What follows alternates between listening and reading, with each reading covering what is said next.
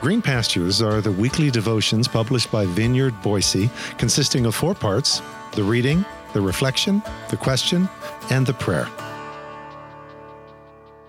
Green Pastures for Monday, February 5th. Who do you say I am? Today's scripture reading is found in Matthew chapter 16, verses 13 through 16 from the Message translation, which reads, When Jesus arrived in the villages of Caesarea Philippi, he asked his disciples, "What are people saying about who the Son of Man is?" They replied, "Some think he's John the Baptizer. Some say Elijah. Some Jeremiah or one of the other prophets." He pressed them, "And how about you? Who do you say I am?" Simon Peter said, "You're the Christ, the Messiah, the Son of the living God." This is God's Word. And this is the climactic moment in the Gospels. Well, at least in what we call the Synoptic Gospels, which are the first 3 books you'll find in your New Testament: Matthew, Mark, and Luke. We call them synoptic because they present the story of Jesus from the same basic perspective and style of a more or less linear flow of events, starting with the ministry of John the Baptist, though Matthew backs up a bit more to Jesus' birth, and Luke backs it up even further to the birth stories surrounding the birth of John the Baptist as well. Then the story takes off through the baptism of Jesus, through his temptation in the wilderness, and then his prolonged and primary ministry in the upper northern region of Galilee and its environs, climaxing in Peter's revelatory confession that Jesus is the Son of God, and then culminating in a fateful journey up to Jerusalem where Jesus is betrayed, rejected, crucified by the Romans, and then raised to life 3 days later.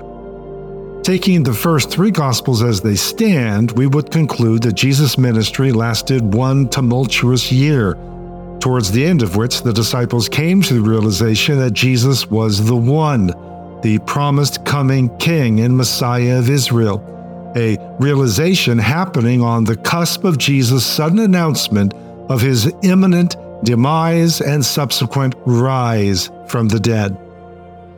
But then came John. John's Gospel is a very much unsynoptic as well as generally nonlinear, something we observed with the 3 letters of John, letters we traditionally attribute to the same author as the Gospel, which also bears his name. Here there is no climactic, "What are people saying about me?" or "Who do you say that I am?" moment. No, here in the pages of John's Gospel, Jesus is providing explicit spoilers all along the way. And within the first week of his ministry, as he gathers his first disciples, he has one of them, and that's Nathanael, not Peter, blurting out, "You are the Son of God. You are the King of Israel." Explicit confession right out of the gate. He hasn't even done a miracle yet. A confession that is followed by what we've come to know as the 7 great I ams of John. Because you see, in John's Gospel, Jesus doesn't so much tell stories about the kingdom of God as he makes pronouncement after pronouncement as to his own nature and identity. And so, in a way, what we have in John's Gospel is John's answer to the question posed in the Synoptic Gospels: "Who do you say that I am?" John's answer: well, just let Jesus himself tell you. "I am the vine. I am the door. I am the way. I am the bread of life. I am the good shepherd. I am the light of the world. I am the resurrection and the life." But then John isn't content with 7 speeches highlighting these 7 points of identity.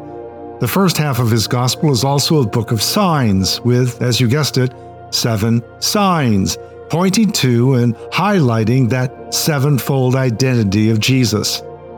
Turning water into wine, healing the nobleman's son, healing the lame man by the pool of Bethesda, feeding the 5,000, walking on water, healing the man born blind, raising Lazarus from the dead. Because Jesus doesn't merely say, "This is who I am." Jesus shows us. Jesus shows us who he is by what he does. Even though no man ever spoke like this man, Jesus urges us to redirect, reorient, and reshape our lives not on the basis of his claims, but on the basis of what he did that demonstrates the veracity and reality of those claims. 7 I ams, 7 signs pointing to and highlighting the reality of each I am. Welcome to the path we are invited to walk together right up to the shore of this year's Resurrection Morn. So, as we pause for a moment of personal reflection and prayer, ponder. Looking over this list of the 7 I ams of Jesus, which is most highlighted for you personally in this season? Which captures the reality of Jesus you sense you need most in your life right now? Why? I am the vine. I am the door. I am the way. I am the bread of life. I am the good shepherd.